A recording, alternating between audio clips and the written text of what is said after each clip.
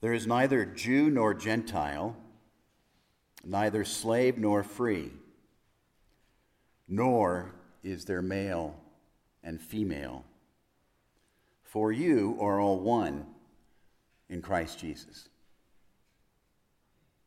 Paul wrote these words to the people living in an area called Galatia a long, long time ago. And they're really quite extraordinary if you think about the culture at the time in which women basically had no rights at all. Frankly, I've never understood patriarchal societies, patriarchal churches, patriarchal communities of faith, inequality of any kind between the sexes, nor have I understood limiting the role that men and women can have in any setting, even in churches. I have to say that I am who I am because of the women in my life. Women have shaped who I have become in every area of my life. I've been blessed not only by an extraordinary wife and daughters, and of course a son, but I have been taught and mentored by astonishing women over the course of my life. This, in part, is why I've always loved the book of Esther. What an extraordinary, heroic, amazing woman she was. Now, our reading this morning is from the book of Esther, and it comes from the weekly lectionary. And we don't always read from the lectionary, but as many of you know, the lectionary is a group of readings put together so that hopefully churches all over the world are reading the same thing. And so this, in some ways, is kind of Esther Sunday, which I think is great.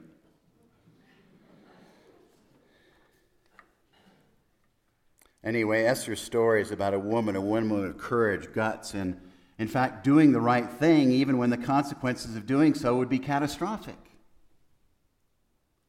And as I've been thinking about Esther, which I'll get to in a moment, there's so many stories of amazing, courageous women throughout Scripture, so astonishing, in fact, that it's unbelievable to me. I just don't understand why any church would not have women at the top of leadership, including the Roman Catholic Church. What on earth is up with that?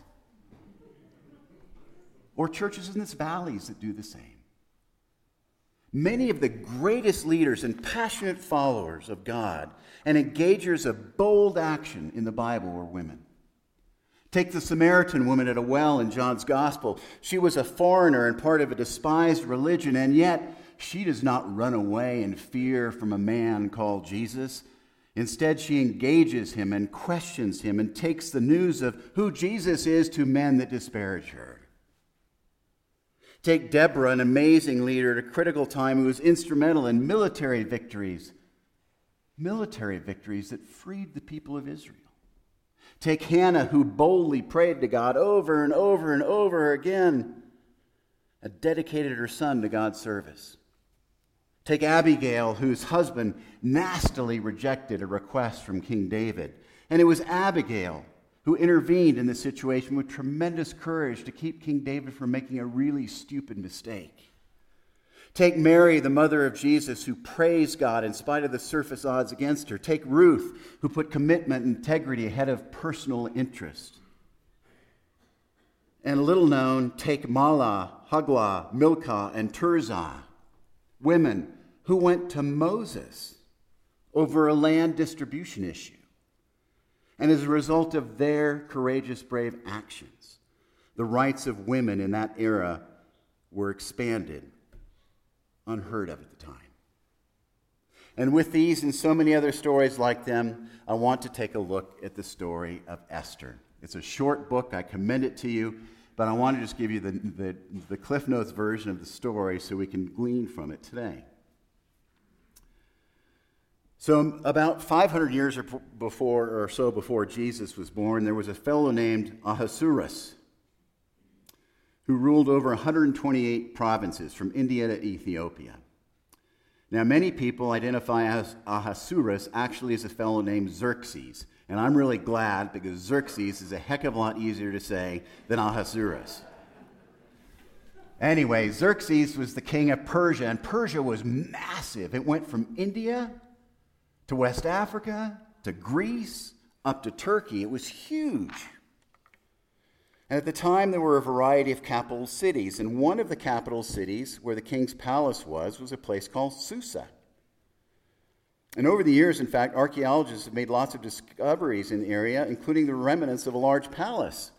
And what was once a grand palace in an amazing city called Susa is now a mound of dirt in Iran.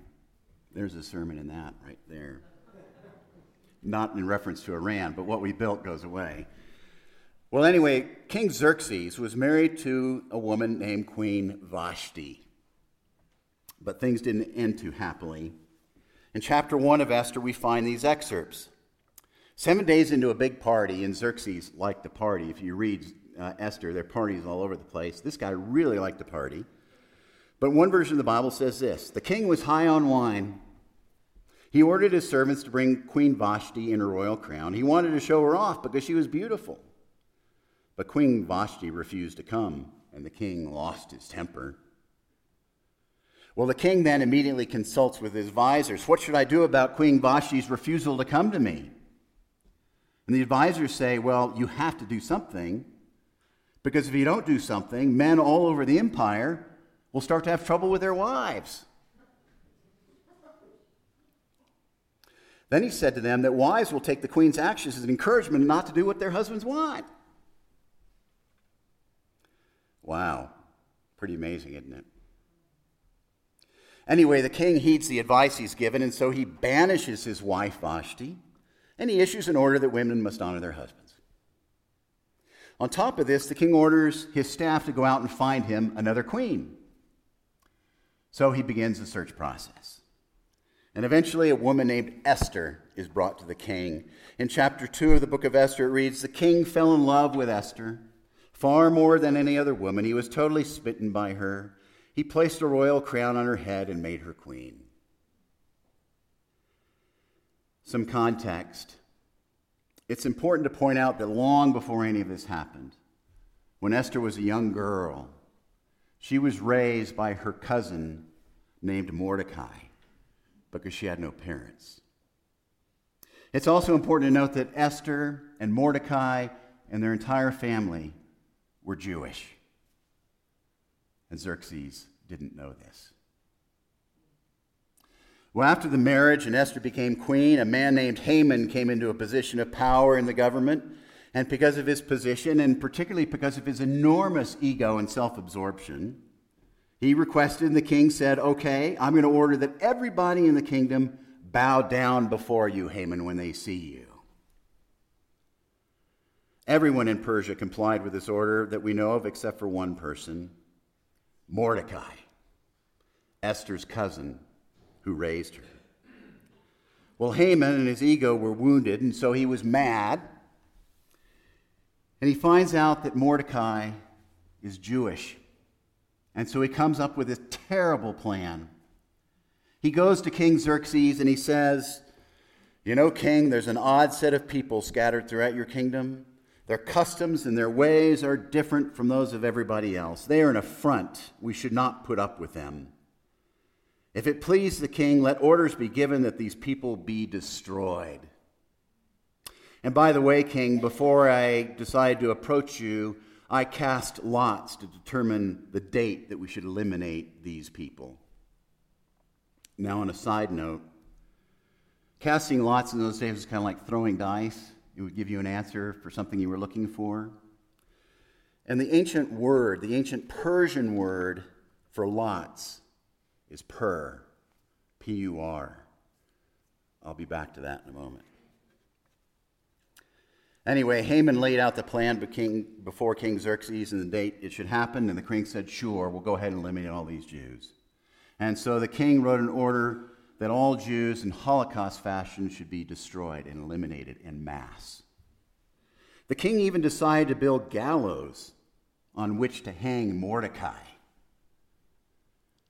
Mordecai, Esther's cousin, who angered Haman so much because he would not bow down before Haman.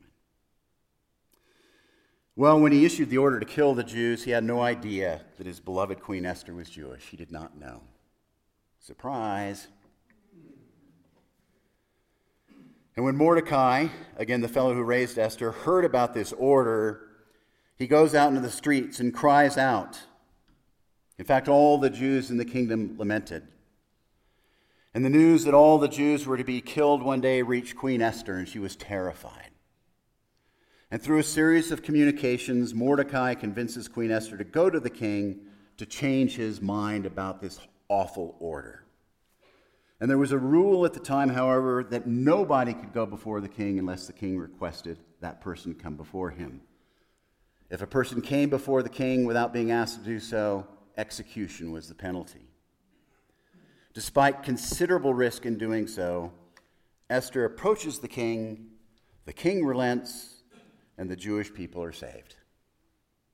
And not only that, the best part of the story, the king is enraged at Haman for all of this, and so he orders that Haman be hung by his neck by the very gallows that were prepared for Mordecai. Now, there's a lot to this story. There are so many layers and nuggets to take, and I just want to focus briefly on 3 takeaways for us in the year 2018 from this story that is thousands of years old. Surprisingly, God is never mentioned in the book of Esther, not once. Yet here we find the book of Esther in the Bible. Interesting, isn't it? And although God is never mentioned, it is clear to many people over the centuries that God is not only present and involved, but present and involved throughout the story of Esther, despite God's on-the-surface absence. In other words, one thing we can draw from the story is that God is acting even though God is not mentioned. And God is acting even though it's not explicit that God is doing so. And I think it's great to think about our own day that God is acting even when people aren't mentioning God. And this is alone is an invaluable feature for us to think about in our own lives, and it's something great to think about when times are tough. Well, I have been blessed by feeling God's hand in the midst of something terrible. There have been lots of other occasions going through something terrible where God felt totally absent. And I take solace from the story of Esther. Esther's story with God's apparent absence can serve as an encouragement and a reminder to each of us that God is present and acting regardless of how present or absent God seems to be or whether or not God's even mentioned. God was all over the story of Esther. And God is all over whatever story you and I are living in the middle of right now. And I believe the book of Esther is in the Bible in part to remind us of this truth. God's all over our story, whether or not his parent God is involved, whether or not God is even mentioned. And I think for those of us here today who have concerns about people we love because they don't turn to God, they're not interested in God, they don't speak about God, this is a great story that despite all of that, God's still acting in their lives, whether or not that's known to them. And I think that's great news. But there's more to glean from the story. Remember that Mordecai asked Esther to go to the king and plead with him to change his mind about the order to kill all the Jews. Esther gets back to Mordecai and she says, Mordecai, if I go to the king without being asked to go before him, he might kill me, as it's the custom for those who do such a thing. I'm terribly afraid. And Mordecai sends a message back to Esther. His message is very simple. Esther, perhaps you were made for such a time as this. Perhaps you were made for such a time as this. Esther, despite the potential consequences, despite her fear, despite all the stuff going on with her head and her heart, heeds her cousin's request. She seized the moment and by doing so changed the course of history for an entire people. And while you and I may never be confronted with a moment in which we change the course of history for an entire group of people, are we not daily confronted with moments in which we can affect the life of an entire person, let alone ourselves? At least for a moment. And I believe that the book of Esther is in the Bible in part because God wants us to think about the possibility that we were made for the exact moment we are in right now. What if we were made for the exact moment we're in right now? What if you and I are here at the chapel at the end of September 2018, at this point in time, for such a time as this? I really pray that you and I will keep this phrase, for such a time as this, forefront in our minds each day, no matter what we're faced with. And when things get hard, maybe I'm made for such a time as this. And when we think about the challenges around us and even our heartaches that we're in the midst of, we'll think of, maybe I'm here for such a time as this. And just as God equipped Esther with the gifts to make it through, God, I believe, gives us what we need to make it through such a time as this. Now, this does not mean that God caused bad stuff around us. God didn't cause Haman to make that stupid decision. God doesn't cause the bad stuff around us in our lives, but rather, when we are in such bad places, God equips us to persist and endure, as was the case with Esther. You and I are here for such a time as this. What might be God saying to you and to me about God calling us to respond to something around us or within our own lives for such a time as this? I'm going to mention something briefly. It's extraordinarily painful, but I believe the following illustration is in my own life representative of something that represents for me for being made for such a time as this. I'm not going to get into detail or specifics. I'm not even going to mention who it is, but I do want to say that somebody in my family or extended family was sexually assaulted. Horrible. And as is the case in America today, it was he said, she said kind of thing. And we know what district attorneys and police do with that, don't we? Over the years, I've taken my pain and realized that God was calling me to get involved. And so I joined the Response Board in Aspen. Response is a nonprofit organization that responds to the rampant, I use that word intentionally, the rampant incidents of sexual assault in this valley, in Aspen, and in Snowmass Village. The rampant sexual assault. Yes, I got involved in Response because I decided to take the words in Esther seriously. I was created and made for such a time as this, when sexual assault is not dealt with as God would have us deal with it. God did not cause the sexual assault of my family member, but here I am in such a time as this, with God-given insight and sensitivities that enable me to do something about it. And I believe the same is true for each of you here today. Where is there pain in your life right now? Where is there challenge in your life right now? Where is something that you are afraid of right now in your life?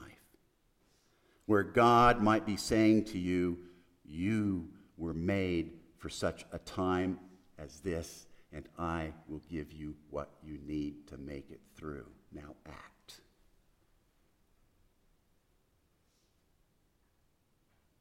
Finally, there's something else to the story.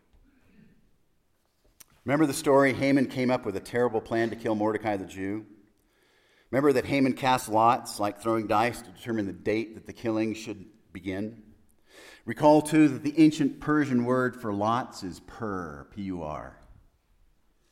It's where the celebration of Purim comes from. P-U-R-I-M. Something celebrated by my friends, my Jewish sisters and brothers, every year. Purim is a time of great celebration, a remembrance of the time in which the Jews were saved by God and not killed as Haman had wanted. Now, during the annual Purim celebration, to this day, participants hear the story of Esther read through. They give gifts away, elaborate gifts to people, money away, and they celebrate joyfully and wildly. It's a holy party where people wear masks and costumes. Makes total sense. Purim is about celebrating life itself and deliverance. It's such an important festival. I love what an Orthodox rabbi writes about the celebration of Purim.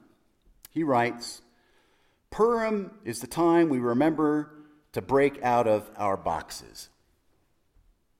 I love that phrase. Purim is a celebration, not only to celebrate our liberation from being killed, but Purim is to remember to break out of our boxes.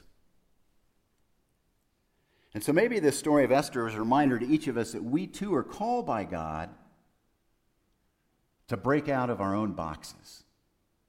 whatever they might be. And we're all living in a box of some sort. Boxes are those things that limit us, hold us back, confine us, diminish us, limit our ability to live joyfully and freely. And God wants us to live joyfully and freely. Boxes are those kinds of things that narrow and confine our thinking. God is not a God of confinement, but of liberation. Remember that always, a theme throughout Scripture. It's not confinement, it's liberation. Our journey with Jesus is about being liberated to be who God made us to be, whoever that is.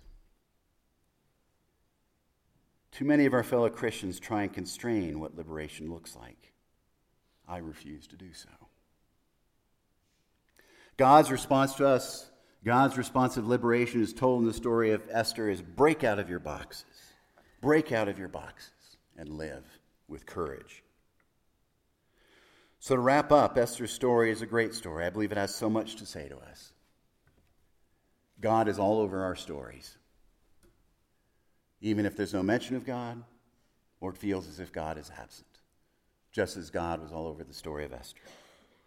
You and I believe, are not here by accident. We are here for such a time as this, whatever that is. And God has given us what we need for such a time as this. And our faith is about liberation, not confinement. And if your faith is confining you, turn it around and seek liberation through Christ.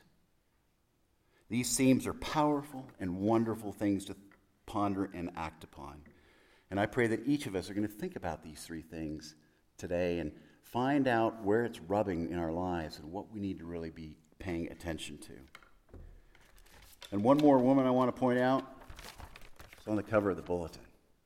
What a heroine she was. You know who she is, right? Who is she? Rosa Parks. Thanks be to God for Rosa and all the other women like her that have blessed our lives. Amen.